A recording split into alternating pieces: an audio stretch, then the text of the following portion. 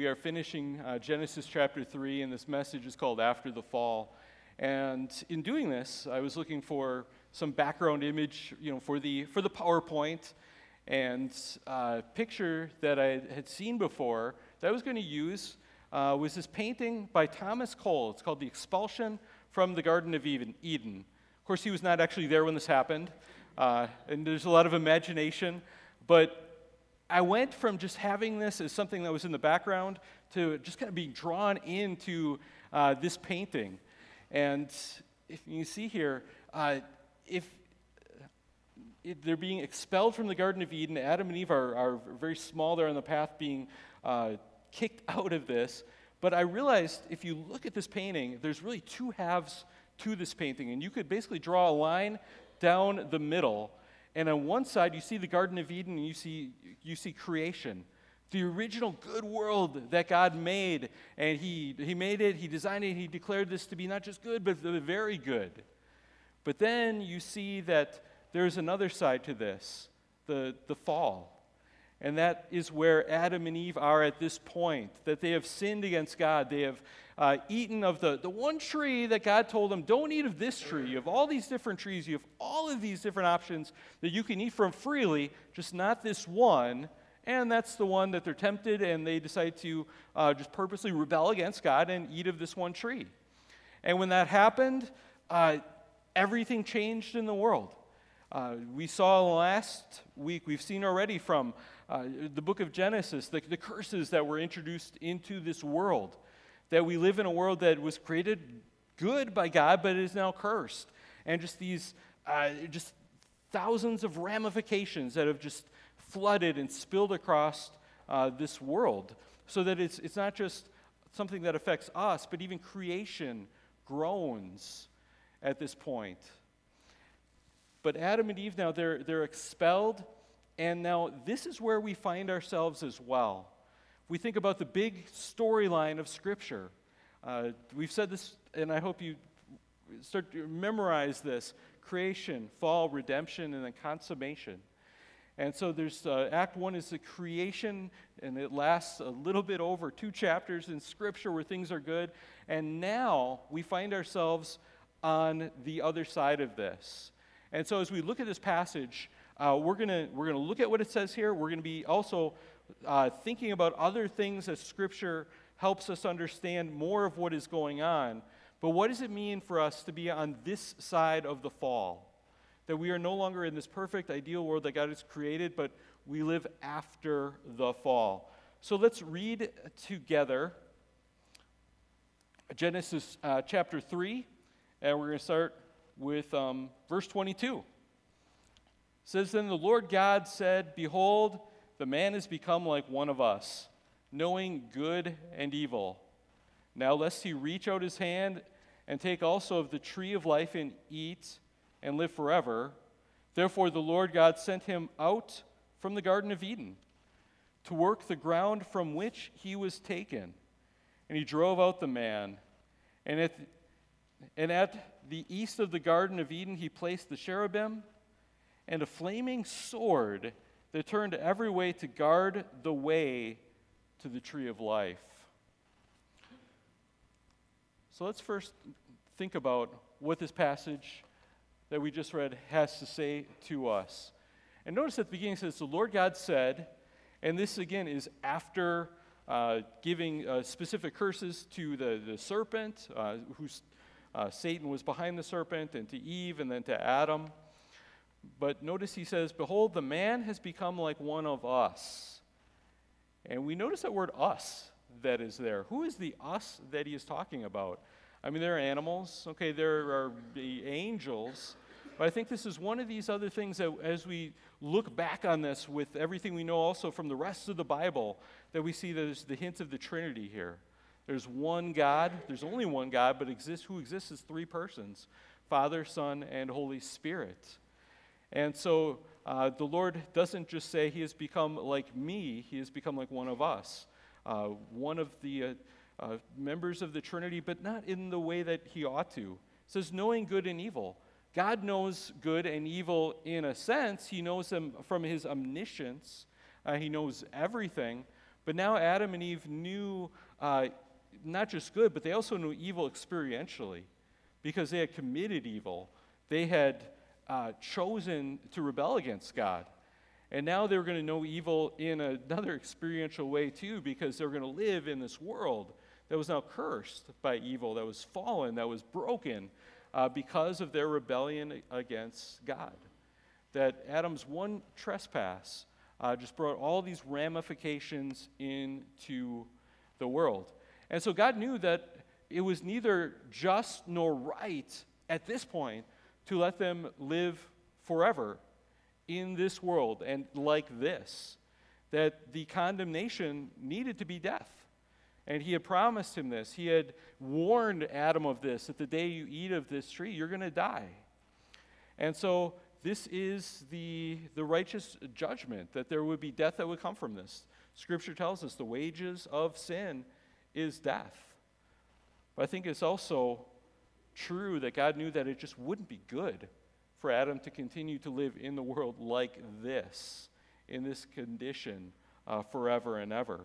So he is expelled from the garden.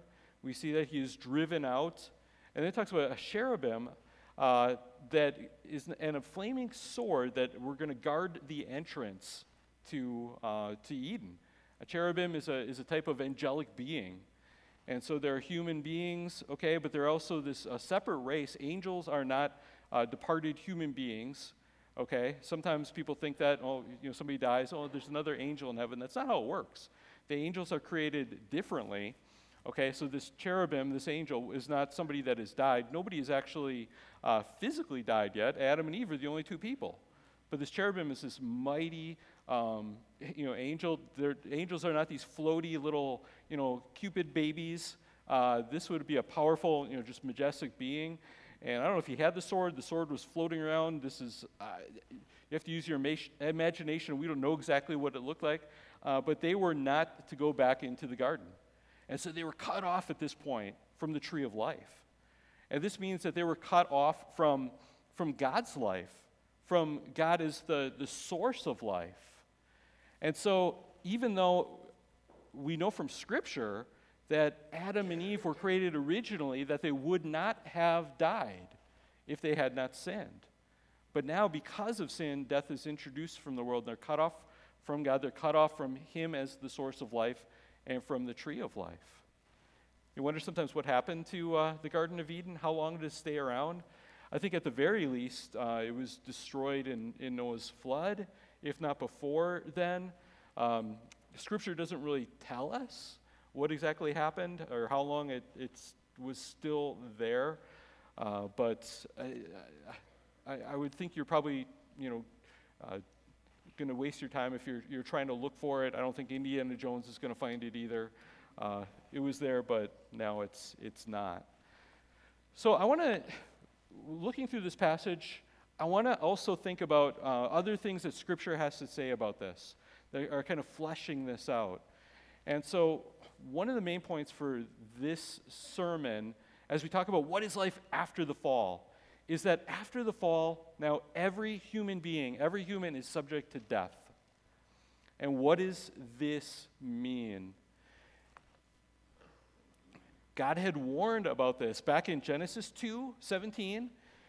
Remember, he said, "But of the tree of the knowledge of good and evil you shall not eat, for in the day that you eat of it you shall surely die."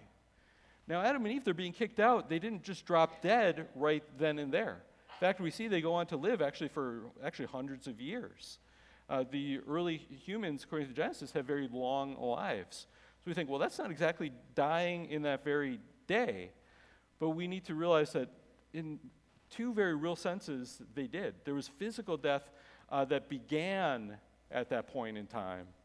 So physical death, when we think of what is the death that came to them, physical death, and for Adam and Eve, this would be eventual separation of body and soul. So now things change, I think, even in their physiological makeup, their being.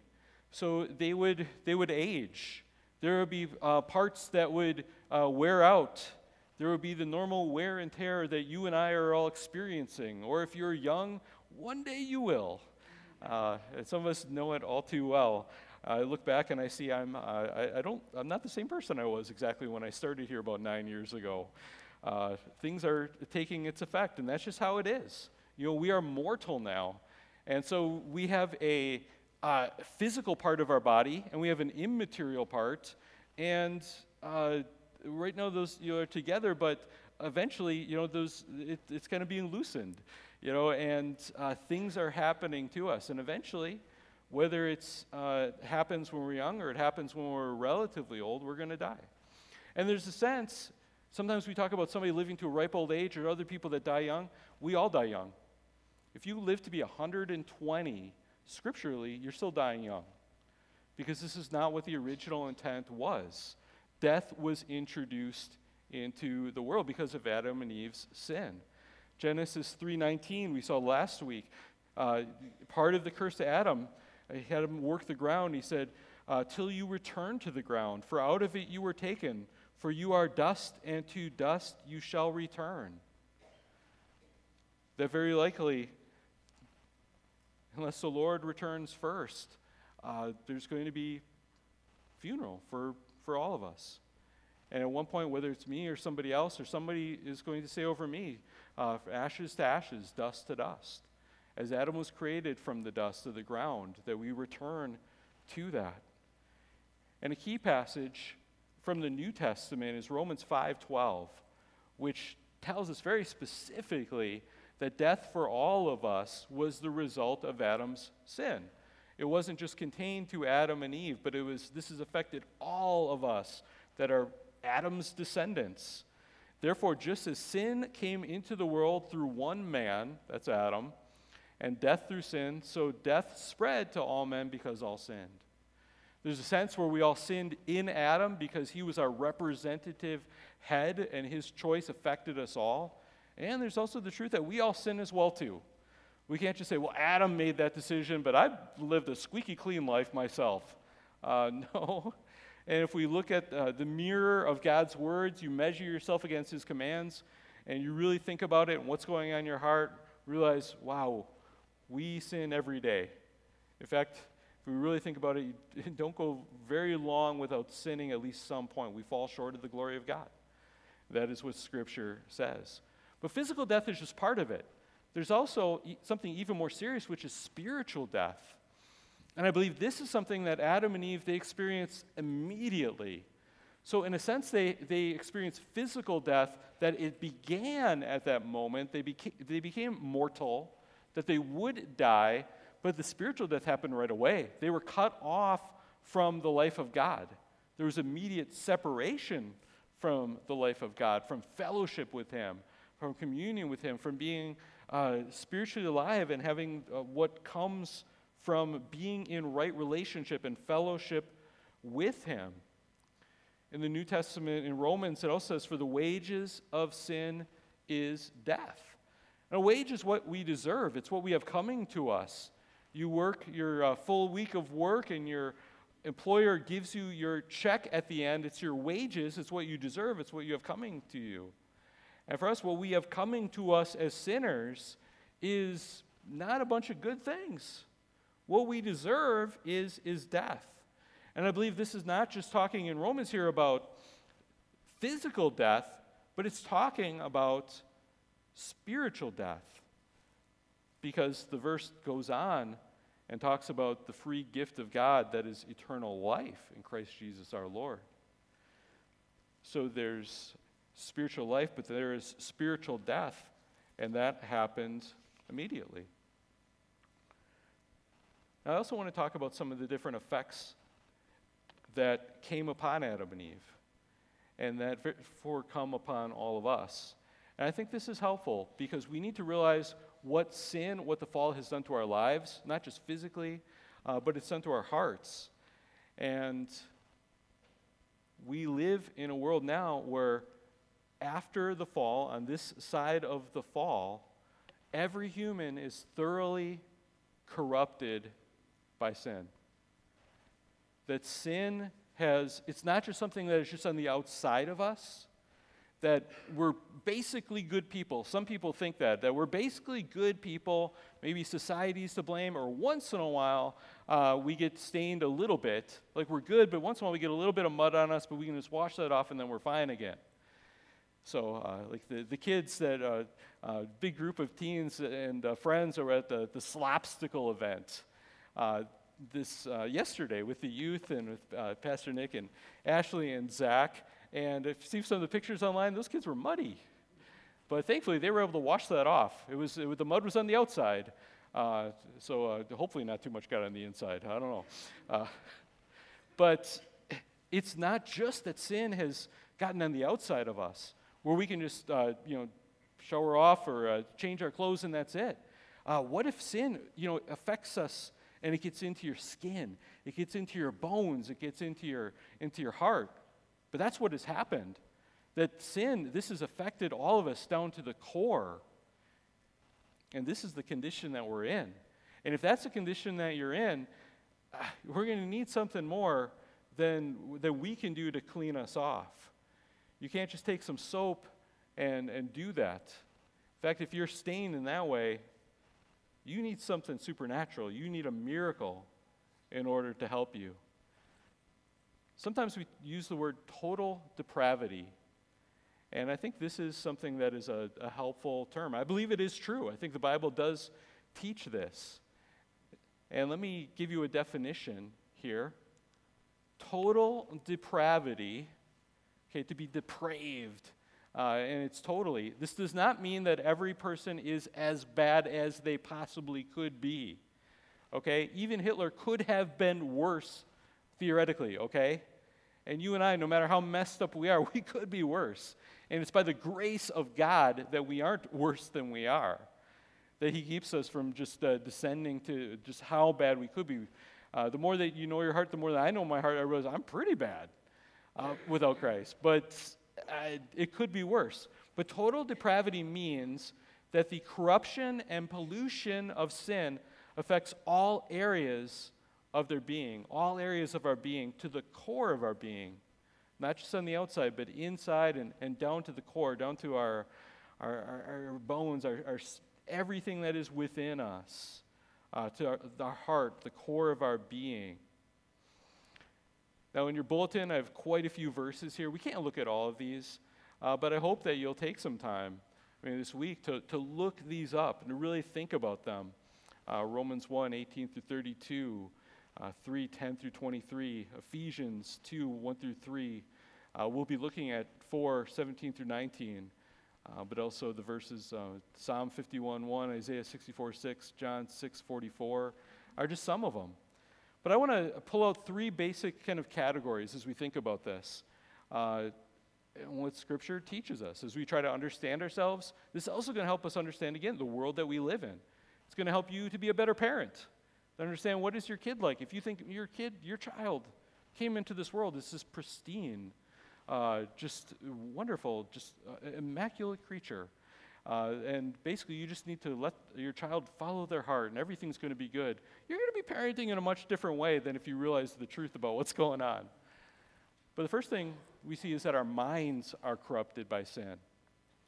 Our minds, not just our physical brain. I think our physical brain is part of it. I think Adam was able to had a physical brain that functioned better than ours. But our mind is not just the physical brain, but also just our thinking, because it's connected to our spirit. Everything is connected like this. And our thinking has been affected by the fall. Our thinking has been affected by sin. This is sometimes called the noetic effects of sin. To teach you the big word that is, I just like it. It's a cool word. But a great passage to see this is Ephesians 4, 17 through 19. I don't have this on the screen, but if you have your bulletin insert, you can flip that over to the other side. And if you have a pen or pencil with you, prepare to underline some things. Paul writes, and he's writing to believers, and he says, "Now this I say and testify in the Lord, that you must no longer walk as the Gentiles do." He's saying, don't live the way that you used to do before you were a Christian. And then he says, in the futility of their minds. If you have a pen or pencil, underline futility of their minds. That sin has affected our minds so that our minds are affected. Much of our thinking is futile. It doesn't go to where it ought to go to. Verse 18, then it says, they are darkened in their understanding. Underline that, darkened in their understanding. What we know, what we understand to be true, is not illuminated correctly. It is darkened so that we can't see the truth that is there. Our understanding is darkened. It also says that we're alienated from the life of God. We're cut off from him. And it says because of the ignorance that is in them. Underline ignorance. Ignorance that is in them due to their hardness of heart. They've become calloused and have given themselves up to sensuality, greed, to practice every kind of impurity. So even in this one passage, we see so many of these effects of sin. And you see it affects our heart, it affects our core of being, but also it acknowledges here quite a few of our thinking.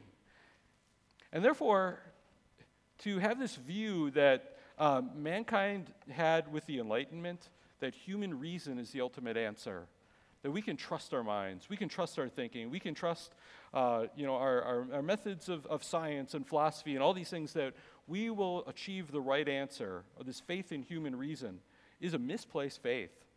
God has given us amazing mental abilities, and the things that people can still do today are amazing. We have technology, we have medicine, we should be grateful for all of these things. These are part of God's common grace. But our thinking is also distorted, it is bent, it has been affected by the fall. And especially in spiritual matters. Different things that have been just corrupted by this.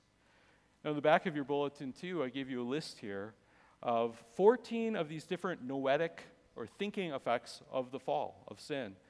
And these were lists I originally saw presented by Albert Mohler. And I thought it was very helpful, thinking through some of these different things and what it means. And I think we'll be able to resonate with some of these. One is ignorance. There are things that we just don't know, things that sometimes we should know, but we don't. Sometimes our ignorance is willful. We don't want to know certain things. And so we decide not to learn those unpleasant things. So there's ignorance, there's distractedness. This is such a big one in today's culture. How distracted we are, just low attention spans, inability to focus. Think of what all the glowing rectangles do to our lives. And they just mess with our heads and make it difficult to focus. I don't know how it is with you. I have to work. We try to work hard, to keep your attention in church, to help you to see what Scripture says, keep our nose in the Scripture and paying attention. But remember that with our fallen minds, there is this level of distractedness that is a possible thing. So just as a side application for this, when there's things that you really need to pay attention to, help yourself out. Try to remove any things that are unnecessary distractions, from you. I think a lot of times, the cell phones, can be they can be a great tool, but they can be really tough. I think a lot of times in church, I would much rather have you with a paper Bible. I'm not going to send the deacons to tackle you if you're on a different one. Don't worry about that. But I think there's just, I've had it too. There's just always, I got to check this other thing. I got to check this. And it's so simple to do it, but just distractedness. That's why I would ask parents too to not have kids, at least with, devices during church, because we want to focus. And put yourself in a position in the sanctuary where you can focus. And but it's not just in church; it's through all of life that things just grab our attention. And a shiny thing, squirrel, what's going on? It's so easy for it to happen. How many times for all of us, we have these songs that we're singing, and they're beautiful, deep lyrics. And do you find yourself, your mind is drifted to something else? Our prayer life, how difficult that is sometimes. So we need to find ways to overcome the distractedness. The other things, I have to go through these quickly. Forgetfulness. man, we have to be reminded of things, the important things of life, because we forget. We have to put these things in our minds. Prejudice. That means we've decided certain things ahead of time, sometimes about people, sometimes about just other things in life. Prejudice, pre-justice. You've made a decision before actually investigating, before actually knowing. Faulty perspective. Intellectual fatigue. That's the sixth one that he gives. Again, these are in the back of your bulletin. Our brains get tired. And sometimes in decision making, have you seen this? Where somebody makes a foolish decision because they've just ran out of mental steam, and they just, just any decision because your brain's tired. It can happen with groups, it can happen with individuals. I don't think that would have happened to Adam and Eve before the fall. But now this is part of our mental wiring and something that we deal with. Inconsistency. We not every thought we have matches with everything else. We see that in the world too. Failure to draw the right conclusions, intellectual apathy, dogmatism and closed-mindedness, intellectual pride, vain imagination, miscommunication, and partial knowledge. Things to be thinking through. So, can't do the whole message on this, but things we need to realize that our thinking has been affected by the fall. Therefore, God has given you your mind, and it is a tool, and we're supposed to use it to worship Him. But ultimately, what are you going to trust more? Are you going to trust this, or are you going to trust this? Are you going to trust your mind or the mind of God that is given to us in Scripture? In Romans chapter 1, I want to read this to you too, because we see, as we see our minds are affected, we're going to see one way that this happens. Just let me read it to you. Romans 1, starting with 18. For the wrath of God is revealed from heaven against all ungodliness and unrighteousness of men, who by their unrighteousness suppress the truth. That one of the things that we do because we're unrighteous is we suppress what's true. We don't want it to be true. So our wills, our affections have decided we don't want something to be true, and so we purposely ignore it. We push these things out of our mind. And this is what so many people do with God. They feel guilty, and so like Adam and Eve, they run away. And they make excuses they try to suppress. This is why so many atheists spend so much time trying to argue that there is no God. Because deep down they know God is there. You know God is there. But if you don't want there to be a God, you're going to have a lot of effort to suppress that knowledge. It says, for what can be known about God is plain to them because God has shown it to them. For his invisible attributes, namely his eternal power and divine nature, have been clearly perceived ever since the creation of the world in the things that have been made. So they are without excuse. For although they knew God, they did not honor him as God or give thanks to him, but they became futile in their thinking. Again, these effects on our mind. Futile in their thinking, and their foolish hearts were darkened. Claiming to be wise, they became fools. Notice it also said their foolish hearts were darkened, down to the core of our being. And one of the things that entails that not only our minds are corrupted, but our affections are corrupted. Our affections, another way you could say this, our loves are affected. If you want to write that down too, or instead, the things that we love, the things that we care about, the things that we treasure have been affected by sin. Our hearts, because of sin, are pointed in the wrong direction. We come into this world with the default position of our hearts pointed away from God and pointed to the other things in this world. Our hearts are pointed in the wrong direction. Our loves, our desires. We desire the wrong things. We treasure the wrong things. A huge application for this, which goes contrary to what you hear all the time and contrary to, I don't know, every Disney movie you've seen. Don't trust your heart. Until you trust your heart, it will never lead you astray. You know what Scripture actually says? Jeremiah 17:9. The heart is deceitful above all things and desperately sick. Who can understand it? In Jeremiah 17:9. Don't trust your heart. Your compass of your loves is pointed in the wrong direction.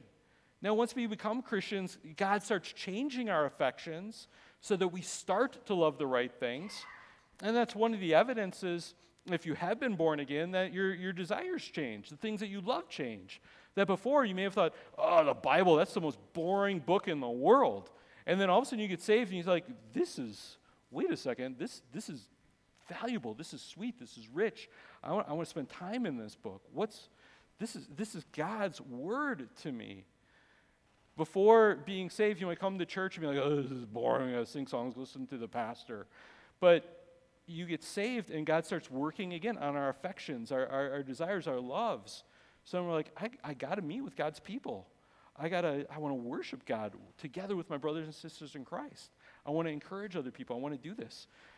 And it changes our affections too, where before we love sin, now we realize, wait a second, this is terrible. This doesn't please God. I want to love and please God instead. Now, we still have a lot of our heart that needs to be continually rewired. There's still a lot where that is pointed in the wrong direction. The compass of your heart doesn't become instantly perfect. The instant that you were born again, it starts to change, but again, you still can't totally trust it.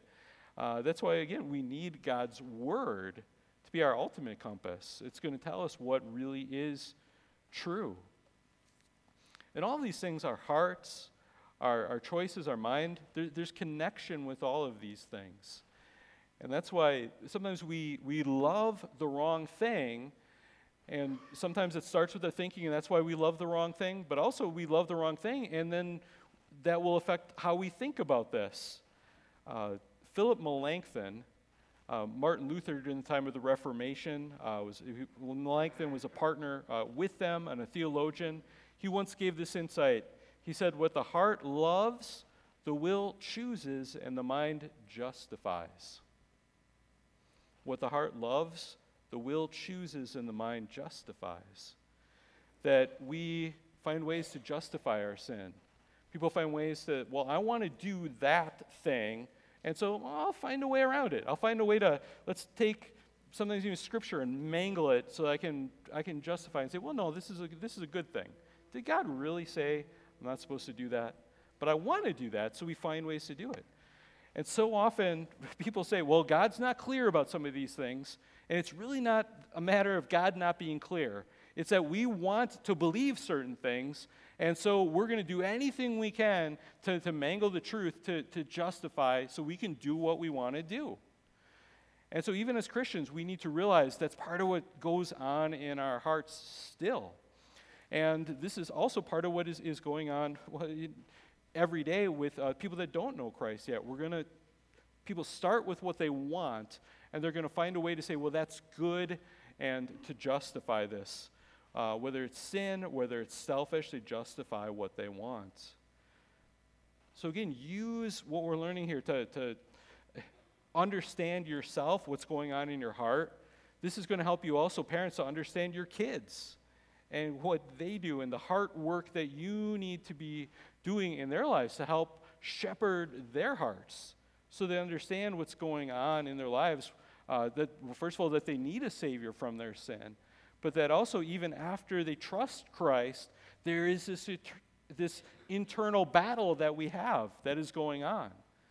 And to help them to choose the right thing, and it's not always just what they feel or what they want. And this will help us understand our world, our neighbors. Real reasons why people don't go to church. Is it really because they just don't like the color of the carpeting? Or is it because they don't want to be encountered with the God that we worship here?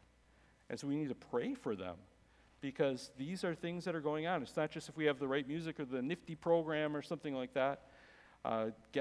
Pray for God to be doing work in the hearts of your neighbors and people that need Jesus Christ. So our minds are affected, our affections or our loves are affected and corrupted by sin. And finally, our wills are corrupted. The part of us that makes choices, the part of us that makes decisions, has also been contaminated, polluted, corrupted by sin. It's a part that has failed, a part that no longer works. Thinking about this, I'm trying to fix our lawnmower at home. You know, there's these parts that have gone bad. We have all these different parts in us that have failed and have corrupted. And yeah, our wills are part of it, our decision-making apparatus that we have. And again, these are all connected. Our thinking, our affections, and our wills, they're all connected with each other. Ephesians chapter 2, starting with verse 1, says, "And you were dead in your trespasses and sins." Dead. Notice he doesn't just say sick. Dead. Dead is a whole different level than just sick. If you're sick, you might get better. If you're sick, maybe there's some things that you can do to help yourself get better. You can reach for that medicine. You can call a doctor. If you're dead, you need a miracle. "And you were dead in your trespasses and sins, in which you once walked, following the course of this world, following the prince of the power of the air," Satan, "the spirit that is now at work in the sons of disobedience, among whom we all once lived in the passions of our flesh, carrying out the desires of the body and the mind. We were by nature children of wrath like the rest of mankind." That we chose what is wrong. We chose the wrong things to do. Romans 3:12 says, "No one does good, not even one." Say, well, some people do some good things. Well, we do. On one level, you can do good things. It's good to help your neighbor. It's good to give to charity. It's good to. There's a lot of good things, but is it ultimately good? Scripture tells us that even our good deeds are like filthy rags. They're contaminated by bad motives, by different levels of selfishness. Sometimes by God's grace, people can do things that are good if you just look at it between them and their neighbor. But do they care about the Lord? Are they doing it for Him? Are they doing it for the glory of God? Are we doing it for Jesus Christ? And if someone doesn't know the Lord or trust Him, they're never doing it for the glory of God. We're called to do all things for His glory. And therefore, without being a Christian, to one level or not, everything that we do is going to be tainted by sin or have wrong motives and not the correct reason for it. And so our wills are affected, our wills are corrupted. I want to give you this because I think this is really helpful. This, talking about 4 states of humanity. This originally gets credit to Augustine, and it's on the back of your bulletin. Again, you think of creation, fall, redemption, consummation. We can also think of just human beings can go through 4 different kind of stages of life or existence. Okay, we personally aren't in all of these, but this I think is really helpful. So, you have the 4 states of mankind or humanity. So creation, okay, so before the fall came into this world, there's after the fall, okay, on this side of the fall, and without being reborn, just still in our sin. Redemption, okay, now this is when somebody trusts Christ as Savior, you're born again. And then finally, Scripture calls glorification. So this is at the end of all things, or the consummation, or how we will be a believer for all eternity. And as I say here, just very clearly, in these different states, in creation, we're in a state of being posse peccari, posse non peccari, which of course, after the fall, becomes non posse non peccari, but with redemption becomes again posse peccari, posse non peccari, but then in glorification, non posse peccari. Okay, we clear? We got that?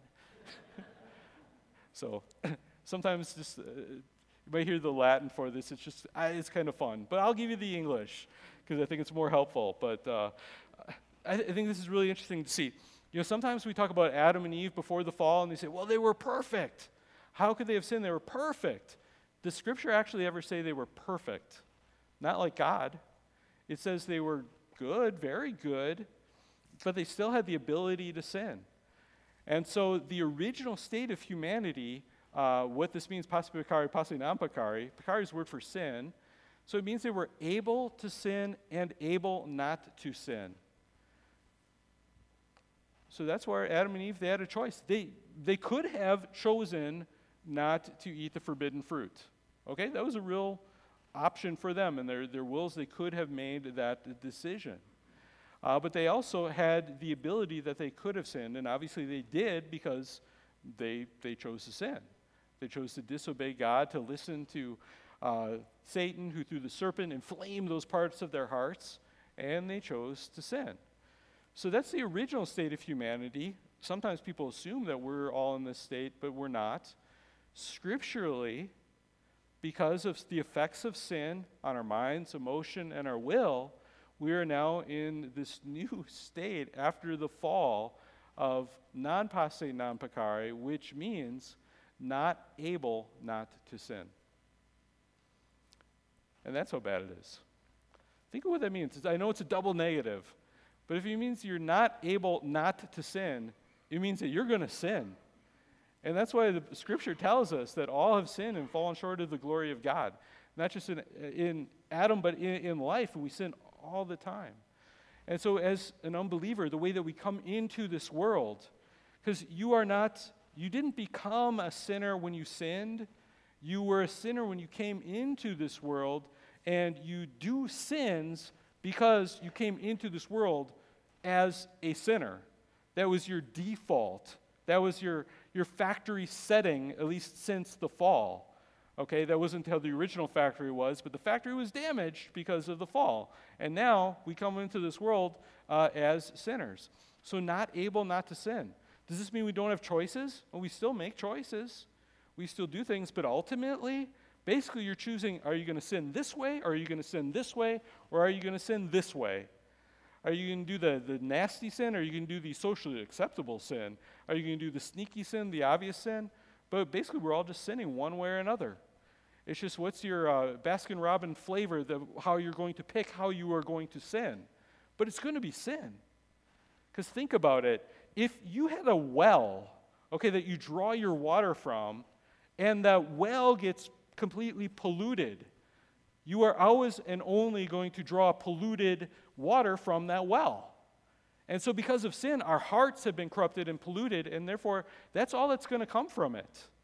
Something that is in rebellion to God one way or another. That's how sad, how desperate this situation is.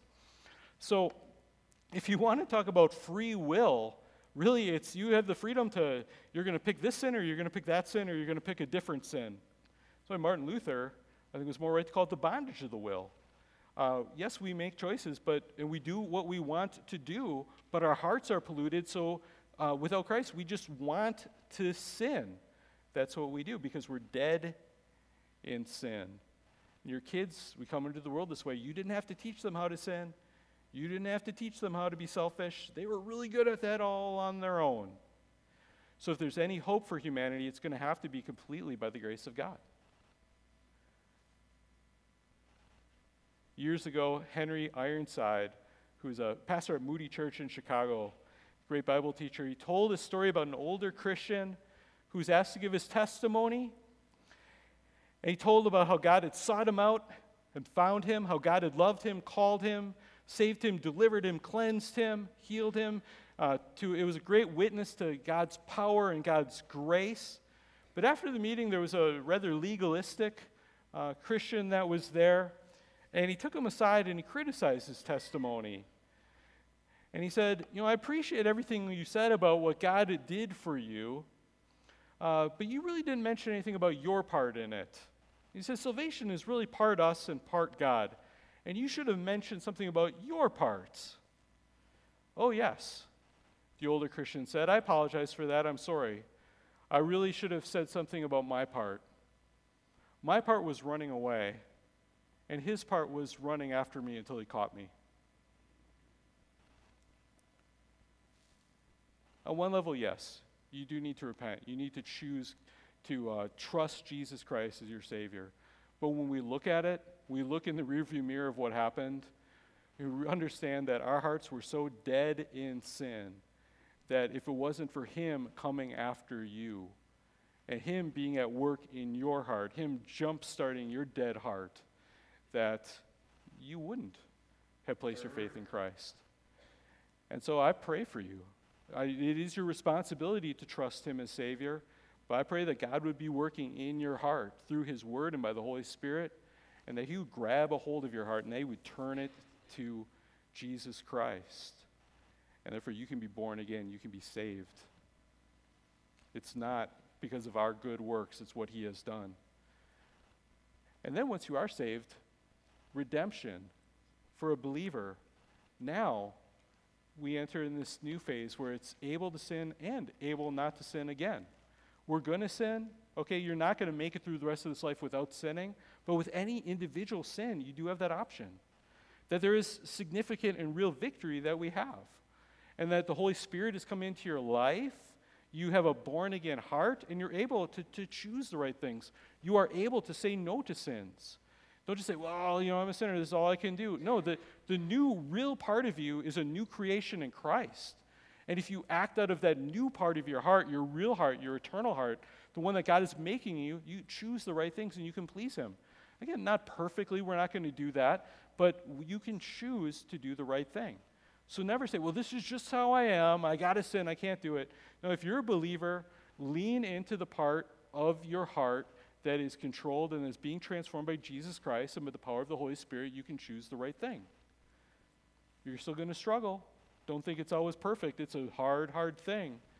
But there will also come a day, and praise God for this, when you're taken to him.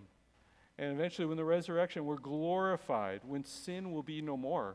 And this will actually be something new that we haven't experienced yet, non-passe peccare, which means not able to sin. Yeah, not able to sin. And this is the true freedom. True freedom isn't just, well, I could sin if I want to.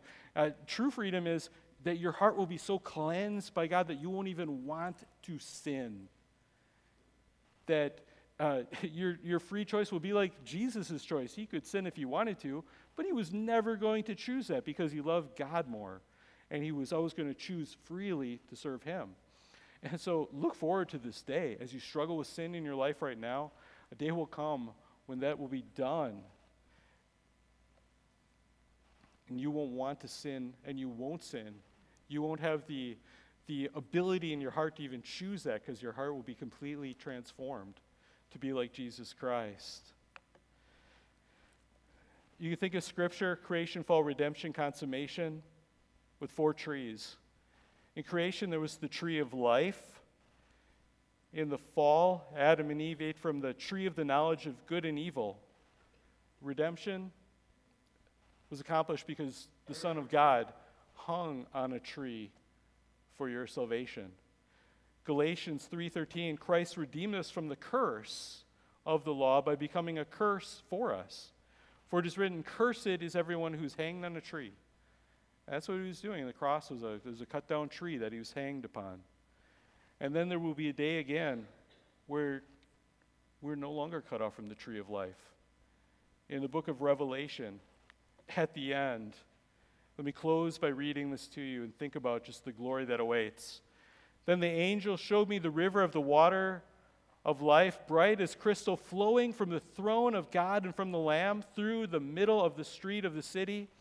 Also on either side of the river, the tree of life, with its 12 kinds of fruit, yielding its fruit each month. The leaves of the tree were for the healing of the nations.